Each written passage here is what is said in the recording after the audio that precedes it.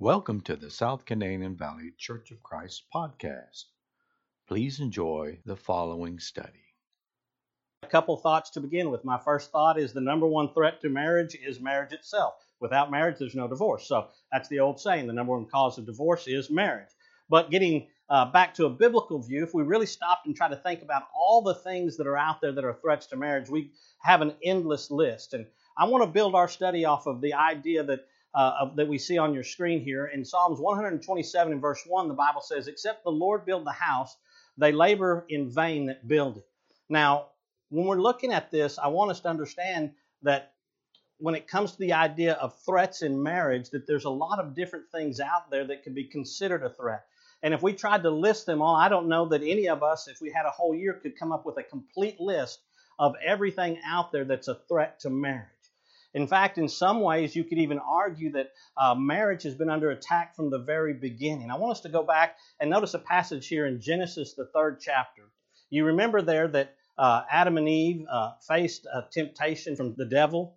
And as we look there in Genesis chapter 3, it almost kind of gives this idea that Eve was all by herself.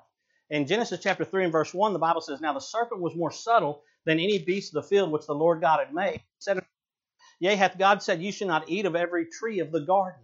And as you continue to read in verse 2, 3, 4, and 5, there's this conversation that goes on, and it's just between the serpent and Eve, and it almost gives you this picture that she's there all by herself. But notice what happens in verse 6 once the conversation is completed. The Bible says, "And when the woman saw the tree was good for food, and it was pleasant to the eyes, and a tree to be desired to make one wise, she took of the fruit thereof, and did eat, and gave also unto her husband with her, and he did eat." You know, it doesn't tell us in verse 1, 2, 3, and 4, 5 where Adam was at, but when we get down to verse 6, we find out that Adam was there, that he was with her, and he was silent through all this. And I want to tell you, I believe that what Satan was doing here wasn't just tempting man in general, but was taking an attack at the very foundation of the relationships that God first ordained, that relationship between husband and wife. And you see that pattern repeated over and over throughout history. Satan knew that if he brought a discomfort and could wreak havoc to that base relationship of husband and wife, it would have terrible consequences for all of humanity. And isn't that what we see today, even in nations that rise and fall? When the family unit becomes compromised, when the home life is destroyed, crime begins to increase, communities begin to fall apart, and the society will turn more and more and more wicked, and eventually the society or the nation will collapse in on itself. I believe that's the subtlety of Satan here, to know that if he can destroy the first relationship that God created between God and man, and then secondly between husband and wife, that it's going to wreak havoc and chaos throughout the world. But God doesn't leave us without hope in all of this. The Bible tells us that God builds the house. In other words, unless the Lord build the house, they that build it labor in vain. The idea being that God didn't leave us hopeless without any recourse against this attack, but rather He's given us a blueprint, a plan of how we can have the marriage, the family life that God desires for us. But what does it really mean unless the Lord build the house? Does that mean that, if I and my wife just love God enough that He'll do all the work and somehow magically we'll have this marriage that is just perfect and beautiful in every way, and it all boils down to me just loving Jesus enough? Well, certainly that's not what that passage means. Well, does it mean the opposite, that I have to work really, really hard and try to do everything perfectly, and my wife has to do that? And if we work just hard enough, that God will sprinkle in some blessings to give us a good marriage? And I don't think that's either of those ideas or extremes is the reality. I believe what you see in this passage is that God has given a blueprint. God has given a plan down to the very details of how to have a marriage that is a godly marriage, a marriage that honors Him and glorifies Him. And in that marriage, that when we follow those details, those plans of that blueprint, that God's design is that we'll naturally be blessed to have a marriage that the Lord builds. It's not all God, it's not all us, it's a combination. Notice in the Bible here in 1 Corinthians chapter 15, verse 10, Paul talks about this similar idea when he says, "By the grace of God I am what I am, and His grace which was bestowed upon me was not in vain. But I labored more abundantly than they all, yet not I, but the grace of God which was with me." What Paul is saying here is, listen, I worked to be transformed. What I am today is because of God's grace. But it wasn't just God's grace. I labored. I worked very hard. I did the things God called me to do, but it wasn't just me and my abilities, but it was the grace of God which was in me. And so as we draw close to God, as each of us individually surrender ourselves more fully to God and strive to become what He's called us to be, He equips us and gives us the strength to do what He's called us to do. Notice again here in Philippians, the 2nd chapter in verse 13. For it is God which worketh in you both to will and to do of His good pleasure. The idea is simple, that it's God at work in you and I, and it's not just you and me doing these things by ourselves, but God laboring in us, striving when we surrender and submit ourselves to Him. So if that's a 5,000, if you will, or 50,000 foot overview of God's design for marriage, what then are the threats to that marriage? And instead of trying to list all these different threats, I want to summarize it real simply and say I think there's just one threat to marriage that's expressed, or one threat to God's design of marriage that's expressed in a myriad of different ways. And that one threat, it can be summed up simply by this: listening to the wrong designer. If it's God that designed marriage, if it's God that laid the blueprints for what is a godly marriage, the only way we can destroy that, or the threat to that, is by refusing to listen to His design plans and instead listen to someone else. And that's kind of what we're going to focus on today. Instead of trying to just identify what those threats individually are, to summarize it by saying, when we listen to any other designer, when we listen to any other builder of marriage other than God, then that's a threat to that marriage, because it's going to lead us in a whole lot of different ways. Being a little bit more specific, I want to say there's basically, to understand this one threat, that it comes about when you listen to the wrong designer, that the idea is that there's these different voices. And one of the voices that are out there that we can listen to is the voice of our fellow man. When we begin to listen to that voice instead of God, it's going to cause problems. And under this idea of listening to the voice of our fellow man, I want to be a little bit more specific. There's two different types of voices. There's one that I'm going to call the voice of the world, that speaks of things of this world. And by this group, I have in mind both those that reject God and want nothing to do with God. The Bible says of them, they are of the world, therefore speak they of the world, and the world heareth them. So there's these individuals, are groups of people that are trying to redefine what marriage is, trying to redefine roles in marriage and all sorts of things, that when we listen to them, that's going to be against the design that God has set forth, and it's going to destroy it. When the world says, hey, listen, you don't have to honor the role that God set for you as husbands. You don't need to lead your family. That's listening to the wrong voice. When the world says to women, hey, listen, you need to be a leader in your home. You need to not submit. You need to take control, and all those things that God doesn't tell you to do, and we listen to that voice, that's a threat to the marriage design that God has set forth. And so not just that extreme version of it, but also there's a more subtle version of the voice of the world, this what I would call the pop culture voice of the world, that's a little bit more subtle. And in that category, I have in mind things like Oprah Winfrey, Dr. Drew, Dr. Phil, GQ, Cosmo, all these things that are out there now. And some of those, you can listen to them, and it's very clear that they have an anti-God bias. But a lot of times in pop culture, they'll sprinkle in just enough biblical principles that they try to tie with this worldly wisdom that it makes it sound like, oh, well, maybe there's something here I should listen to. And that makes it very deadly and very deceitful for you and I, and we need to be careful of that. And so I'm not going to spend a lot of time on that, because the group that we're talking to here today is people that have tried to commit themselves to the Lord. And so the voice of this world doesn't really draw them, but we need to be careful that we're not listening to it. But there's a more dangerous voice of our fellow man that I think sometimes has an impact in our marriage that we're not always aware of. And that would be what I call the voice of the well-intentioned. In Proverbs chapter 14 and verse 12, the Bible says, there's a way which seems right unto man, but the end thereof are the ways of death. You know, there's this idea of individuals out there who have the best intention. There are this idea of individuals out there that have a really great intention, and they don't intend to purposely deceive or lead people astray. And I have in mind those that actually are trying to live a good Christian life, those that are trying to do the right things, who may unintentionally through their counsel or through their example begin to give us changes to the design of God's marriage. Now, I'm not talking about, when we talk about the well-intentioned, I'm not talking about a wholesale rejection of God's plan, but just minor and small details. And that's where I want to focus this in on threats, because the most serious threats to your marriage aren't the big things that are out there. We can see very clearly when someone looks at us and says, hey, listen, husbands, don't be the leader in your home. We can look very clearly at God's word and say, well, that goes against God. I'm going to reject that. Or when someone out there says, hey, women, you don't need to honor your husband. You need to look at this and that. And we can see a clear contradiction. That becomes very obvious in rejecting it. But it's in the details where small compromises are made that threats really begin to take root in the marriage and cause problems.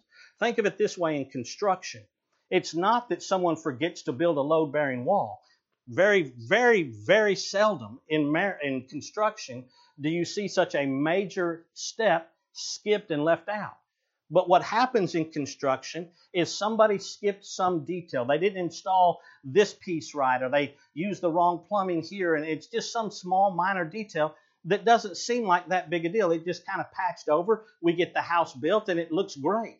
I've got a good friend who built a house, and he built this house back when they started using PEX to plumb the house instead of using copper or plastic. They started using this product called PEX. And it was supposed to be easier to work with, quicker to work with, and longer lasting. I don't know if it's true today, but I know when they first came out with that PEX product, one of the weaknesses of it was if it was left out in sunlight too long, it would become very brittle.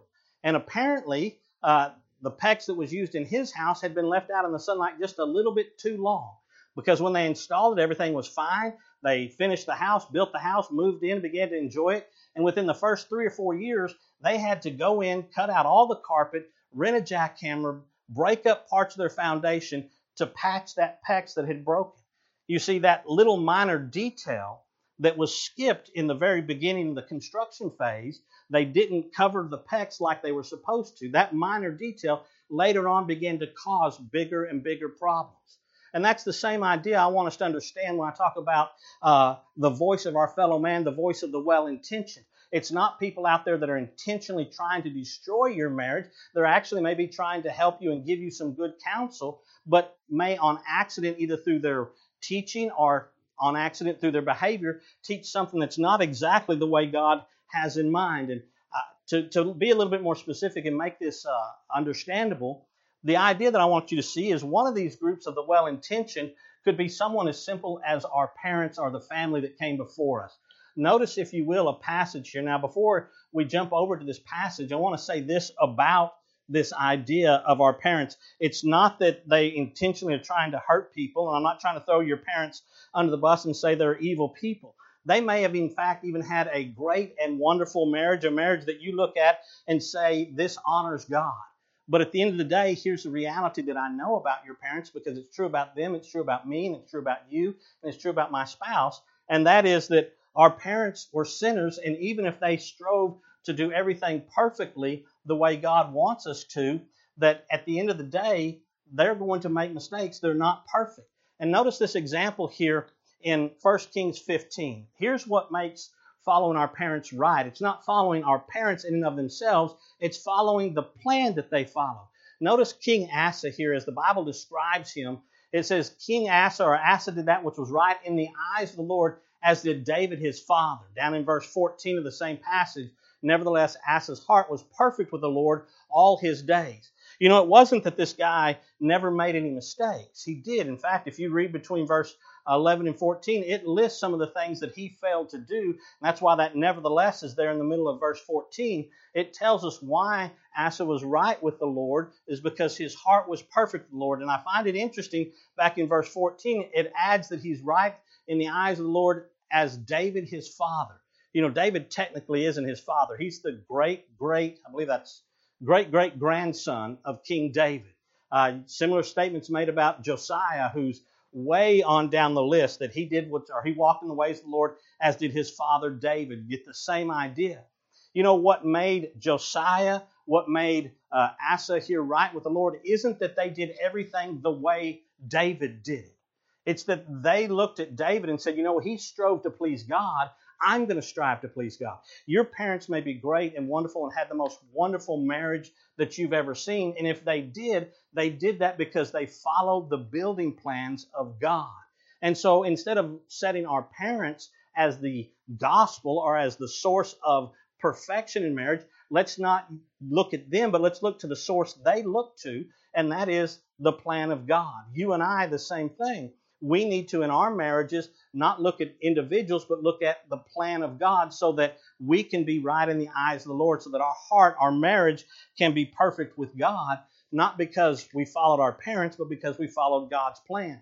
You know, as a parent myself with children that are getting older, getting closer to the age of marriage, I can look back at the example that my wife and I have tried to set before them, and we weren't always perfect in those areas, that we made a lot of mistakes, and that's not saying that we didn't love God and didn't try to follow His plan. We've been doing that. We're trying to do that. But if our children base their marriage solely off us, they're going to find mistakes in that. And instead of going back and saying, well, my parents had a good marriage, my parents seemed happy and joyful in their marriage, I'm going to try to be like them. That's not God's design. God's design is that He's laid forth, that His standard becomes the perfect model that we strive to follow. A second example of this voice of the well-intentioned that I think may grab us and get us in trouble today is what I would call these religious books. I have nothing against these books on marriage. I think they're great. Most of them, not most of them, I own quite a bit of them. But I want you to know 1 John chapter 4 and verse 1 says, Beloved, believe not every spirit, but try the spirits whether they be of God, because many false prophets are gone out into the world. You know, if you go into a bookstore, a religious bookstore such as Mardell's, and you start looking for books on marriage, there's just a ton of books written by men about what makes marriage great and what you need to do for marriage. And listen, I'm not throwing any of those. I'm not throwing your parents into the bus. I'm not throwing any of these religious writings under the bus. I'm saying this: we need to be careful that they don't become the gospel of what makes a godly marriage. They're not the architects. Every one of these books have been written by mankind, and that is what that verse in 1 John is telling us, is that we need to take that and test that, not against does it make us feel good, not do we like it, but what does God say? That's the ultimate standard. That's the ultimate building plan. There's a lot of those books that are out there that are very popular and very good, but if you're not careful with them, they can cause more problems in your marriage than they actually solve. I want to just list a couple, and again, I'm not throwing in any of these. Actually, I've read every one of these that I'm going to mention. I've read and found a lot of great usage out of some of the things, but there's some dangers with some of them as well. For example, one of the most popular books out there is called His Needs, Her Needs. And it has a lot of great teachings about the needs of each spouse in a marriage that are based out of the Bible. And what all these books have in common is that they try to explain or apply biblical principles. Now, they may get it right, they may get it wrong, but we need to be willing to examine it. And for example, this book, His Needs and Her Needs, if you're not careful, you can walk away from that book after reading it thinking that recapturing the emotion of being in love is foundational to a solid biblical marriage. Now listen, there's nothing wrong with the emotion of being in love. It's an important part of marriage. But God doesn't say, hey, listen, you need to feel right about your marriage, and you need to always have these warm, fluttery feelings in your heart for your spouse. God doesn't say that. Now, that's not what the book is pushing, but it's possible to walk away with that idea. Another one that's out there, probably one of my favorite books, is called Sacred Marriage, that I think does a really good job on addressing some issues in marriage and understanding it, but it has a foundational problem, if you're not aware of, can lead you off into some areas that God didn't design. And that foundational problem is this: it's built on the assumption that the purpose of marriage is simply to sanctify you and make you holy. That sounds great, sounds wonderful. The trials and struggles, the way that you respond in marriage is built to make you more and more like Christ. And that sounds like a good premise until you realize marriage existed in this world before sin did. So if the only purpose of marriage is to sanctify and make someone holy, what then was the purpose of Adam and Eve's union of two becoming one flesh? There's a foundational problem that if you don't stop and look at, it can lead you down a path that's not completely the path of God. Another one that's out there that's very popular is called The Five Love Languages. And another really good book that has some really great teaching about understanding and getting to know your spouse and looking at life through their eyes. But if not careful, if taken to an extreme, the concept behind the five love languages can lead a couple into a codependent relationship where one spouse's happiness and joy and contentment in that relationship is dependent upon their other spouse meeting their needs. And certainly that's not a biblical principle, that my happiness in the marriage is completely dependent upon the spouse. Bible teaches that the only person that can meet every need you have isn't your spouse, but is God. And so while there's nothing wrong with that book, we need to be careful taking it to extreme, because it's not the gospel. It's not the ultimate architect behind God's design. The last one I might mention is love and respect. And the idea behind love and respect is that what women desire and crave most is love, and what husbands desire and crave most is respect. And if you're not careful with this book, it's possible to walk away from reading that book with the idea that, hey, if I'll fulfill my role in this marriage, if I'll love my wife enough and do a good enough job loving her, I can trick her, manipulate her, force her into giving me what I want, respect.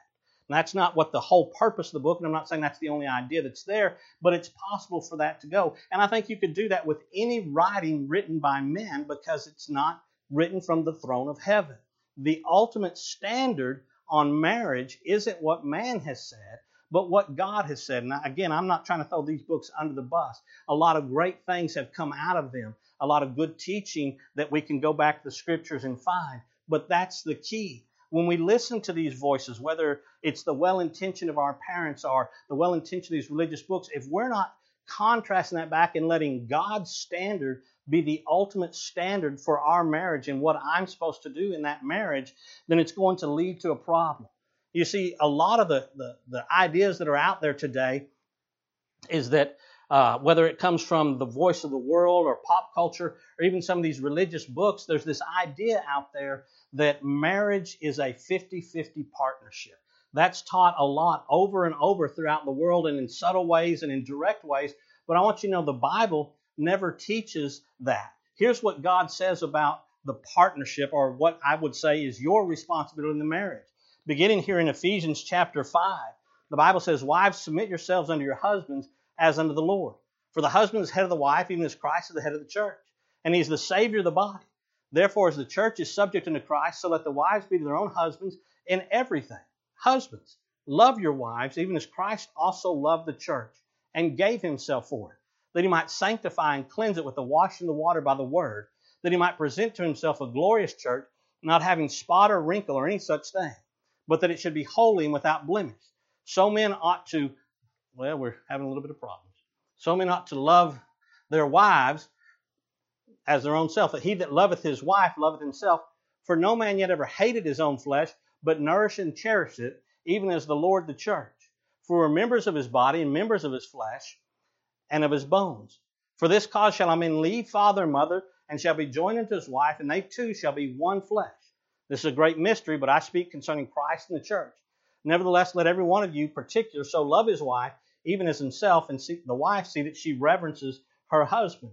Notice, if you will, in this passage here, this longer reading, God lays out a very general overview. Husbands, you are to love your wives. You are to serve your wives. That's what God tells you to do. Wives, you are to submit to your husbands. You are to show your husbands honor. That's the job that God gave you to do. Now, notice, nowhere in there did God say, husbands, love your wives if your needs are met. Husbands, love your wives only when they speak your love language. Husbands, love your wives if this or if that. He didn't say that. He says, husbands, love your wives, period. That's your job, and it's not dependent upon what my spouse does. Wives, it doesn't tell you to submit and to honor your husband only if he meets the needs and makes you happy and is the source of your joy in your marriage. That's not God's design. And what God's design is that you as an individual are 100% committed to him and committed to his plan, and you fulfill your role not because your spouse meets your needs or makes you happy or any of that thing. You fulfill your role in the marriage because God said so. That's God's design. Now, we'll come back to that and talk about how in doing that, typically our needs are met when both people are functioning the way God wants them to. We do get our needs met. But the goal of the marriage isn't to have my needs met and make sure everything that I want is being done. My focus, as we're fixing to look at here a little bit more closely, is to serve someone else. You see, when I listen to the voice of the world, whether it's those that are anti-God, those that are well-intentioned, or even such as my parents or these religious books, I can walk away thinking marriage is about give and take, 50-50, that I only give as I receive and I return as I've been blessed. And the Bible doesn't teach that concept. And that's a threat to our marriage when we begin to buy into those ideas that say, listen, it's all about me in this marriage. And that really begins to show you and I the last voice that I want to talk about that is a threat to marriage. And I would say this, it's probably the greatest threat to your marriage, and that's simply listening to my own voice. That is the most dangerous voice. And when I say listening to my own voice, I don't mean listening to me as I talk about your marriage. I'm talking about you and listening to your own voice. Listen, Proverbs 21 and verse 2, the Bible says, every way of a man is right in his own eyes, but the Lord pondereth the heart. Listen, if I'm being honest with myself, I think I'm right. That's the reason I do the things I do, is because I think it's the right way to do them. It's the right thoughts to have. And I can have those thoughts and begin to say, well, listen, the reason I think I'm right is because I based my thoughts off of God's Word. And suddenly I become the expert, and I become to that point where I'm no longer willing to hear instruction or correction. Ecclesiastes 4 talks about verse 13, how a poor and wise child is better than an old and foolish king who will no more be admonished. And we've got to be careful that lest we set ourselves up as the expert on marriage instead of being humble enough to go back to God, because my voice, my views can get in the way and compromise the plan of God. And God warns you and I. He says, woe unto them that are wise in their own eyes and prudent in their own sight. And that's Isaiah 5. That just because I think I'm right, because I think I've got it all figured out, sets me up to be in a very dangerous situation, sets me up to be in a very dangerous place, that if I don't recognize my own self as being one, that a voice that I'm listening to that doesn't quite get what God is telling, that I can't be instructed in that I'm setting myself up for danger. Just as listening to the religious books, the parents, pop culture, or those in the world, I can listen to myself as much and think I've got it all figured out. And I can tell my spouse, this is what you're supposed to be and this is what you're supposed to do, without letting God be the source and the author of it. Not what I think God says, not what I think God means by that, but allowing God Himself to speak and say, this is what I want you to do. And here's the reason why I believe listening to my own voice is the most dangerous voice that I can listen to, and you listening to your own voice is the most dangerous voice, is because when we begin to focus on ourselves, when we begin to think that we've got it all figured out, what that typically leads to is a whole lot of selfishness. And here's what I mean by selfishness in a marriage. When we begin to focus only on ourselves, it creates in you and I this idea of I get to focus on my wants and my needs. That I've got it all figured out, and I've got it figured out in a way that satisfies me so that I get what I want. Yeah, I might have a few difficulties here and there, but ultimately it's about me. And all too often people enter into marriage thinking marriage is all about them and getting what they want and having their happiness and their joy and all of those things that's me, self-centered, self-focused. And I want to tell you, God doesn't teach that. Now, someone might look at that and say, well, now, wait a second, Mike. Doesn't Genesis 2 and verse 18 say that our spouses were given them to as a helpmeet? For example, Eve was made for Adam. The Lord God said it's not good that man should be alone. I'll make him a helpmeet or an aid, as Dustin explained to us last week. And certainly that's true. Our mates are to aid us. But I want to tell you something about being an aid. Just because you have an aid doesn't mean that you get to be the center of the universe and that everything that aid does is about your needs. Think about that for a second when you consider this word helpmeet, or help is, which means aid, is used to describe God being our help. In Psalms 33 and verse 20 and many other passages like that, it simply declares the Lord is our help. Well, He's our aid. Does that mean that everything God does is about me and that I get to be so focused and require of God and say, God, this is how I want you to meet my needs? God, this is how I want you to do things. Certainly we don't get the right to tell God how to do things and how to meet our needs. God's going to give us aid in the way that's best for you and I. And just because our spouses are an aid doesn't mean that we get to be self-centered, that it's all about ourselves. And secondly, a reality that we have to accept and acknowledge is that we can never force our spouses to do something from the heart to meet our needs. Listen, God never tells husbands, you make your wives submit. You do whatever it takes to make sure they show you that respect. The Bible never says, God never says to wives, listen, you can manipulate, you can twist, you can turn, do whatever you have to do to make sure your husband loves you and serves you. God never tells you that. God tells you, wives, listen, you submit and you submit and honor your husband, period. That's it. He tells husbands, you love your wives, you serve your wives. That's what you're to do. And it's not about having your needs met. If you'll notice, it's more about what God's design in marriage isn't about a selfish focus, but it's a service-based focus. Here's your focus in marriage. Here's your goal. Here's your job, is to meet the needs of your spouse. It doesn't say the job, the focus of your marriage is to have your needs met, but rather just the opposite, to be a servant to your spouse. Not because they're worthy, not because they've earned it, not because they've done things for you. You do that regardless because God said. It's not about having your needs met. It's about meeting the needs of other people. Isn't that kind of what Jesus taught? Bible quotes him in Acts, I believe about verse 20 or chapter 20, about verse 34, 35 in there, where it quotes the words of Jesus that aren't recorded in the gospel when it said, Jesus said it's better to give than to receive. That same principle is true in marriage. It's about you giving, about you serving. I want to illustrate this principle by looking at a passage here. If you have a Bible open still, or if you want to look on the screen here, we're going to go to it in 1 Corinthians chapter 7. Here, if you'll notice this passage, beginning there in verse 3. Let the husbands render unto the wife due benevolence, and likewise also the wife to the husband. The wife hath not power of her own body, but the husband, and likewise also the husband hath not power of his own body, but the wife.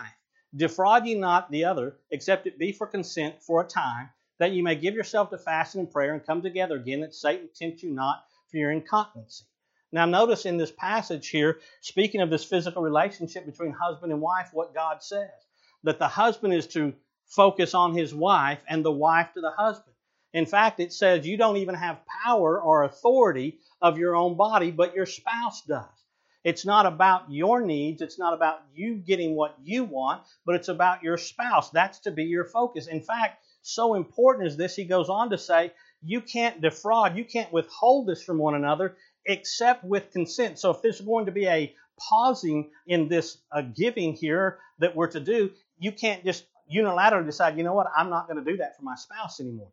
The Bible says it has to be with consent, that this is something you and your spouse sit down and talk about.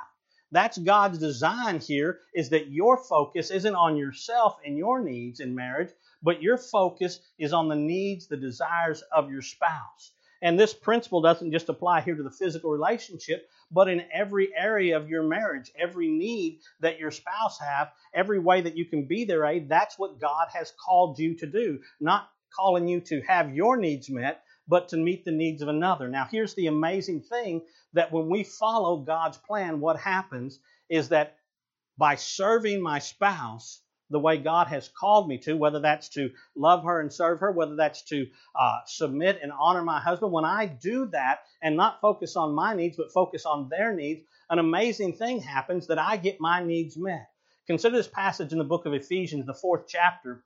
There God begins talking about the church. In about verse 11, he talks about he gave some apostles, some prophets, etc., etc. And the reason he gave them, he begins to talk about that. But notice in verse 16 what he says about this church or this body. It says, from the whole body fitly joined together and compacted by that which every joint supplies, according to the effectual working in the measure of every part, maketh increase of the body unto the edifying of itself in love. The point that he's making here is that when the body functions the way God designs it to function, every part of the body gets what it needs from the other parts of the body.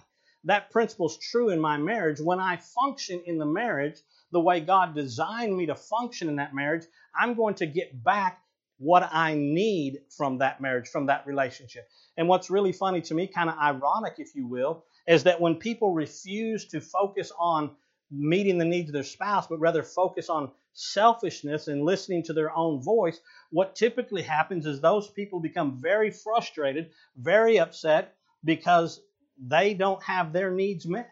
In fact, it's very highly likely that their needs aren't getting met because they're focused too much on their needs, not being a servant to their spouse. God's design isn't for you and I to look at marriage and say it's all about me. Now, I want to say this as we kind of begin to wrap up here. Selfishness in your marriage, listening to your own voice, isn't something that's going to creep in the big things of your marriage. Nobody builds a house and forgets to put on the roof. Oh, we forgot the roof. That's a pretty big deal that has to be part of the building. But it's in those small compromises that we talked about.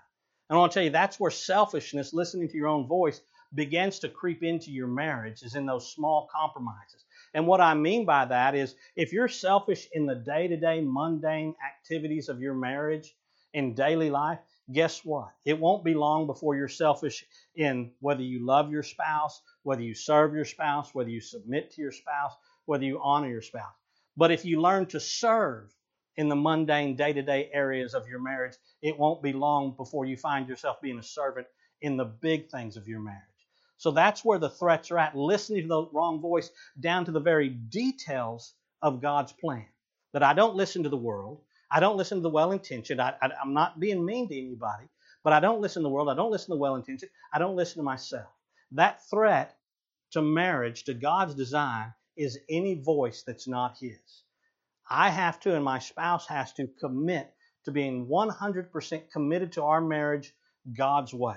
That He is the final authority, and I'm going to do what He called me to do, regardless of how I feel, regardless of what I want, regardless of how my spouse is responding. I am committed to God, and I am committed to His plan for this marriage. To protect our marriages, that's what we have to do. Now, it's not going to happen by accident. If you think back to our first verse, Psalms 127, unless the Lord build the house, they that build it labor in vain. You know, it takes work to have a good marriage. It takes work. It takes labor. And I'm going to sum it up by this way. If you want a better marriage, the number one thing you can do is become a better servant of God. Become a better Christian. Continue to grow more and more into the image that God called you to be the spouse that God called you. Help your spouse, encourage your spouse, love them, support them to do the same thing, but don't make your commitment to becoming a better Christian dependent upon what your spouse does. You want a better marriage? You focus on you becoming the person that God called you to be. And that'll protect your marriages against the threat of listening to the wrong voice. God bless you. Thank you again for being with us today. Pray that the things that we've studied will give you and your spouse a launching point to begin discussing the threats and whether or not you actually both are tuned into that voice of God. If you've joined us this morning and you've got a spiritual need, wish that we could be together, that we could provide love and comfort, strength one another in that immediacy. We can't do that today. But if you have that spiritual need, I want you to know we have Brother Bruce Kessler, Brother Mark Woody, Brother Craig Hayes, Brother Glenn Taylor, the elders of this congregation. And it doesn't matter if you're here in Norman or if you've joined us from Tennessee or New York or Singapore. If you'd like to talk to one of those individuals, they would love to find a way to sit and visit with you and try to provide for you the counsel of God to meet the spiritual need that you have. We have a Savior that heals even today. And if you'd like to take advantage of that, I want to encourage you to do that. If you have that spiritual need, before you call in, let me encourage you to do one last thing.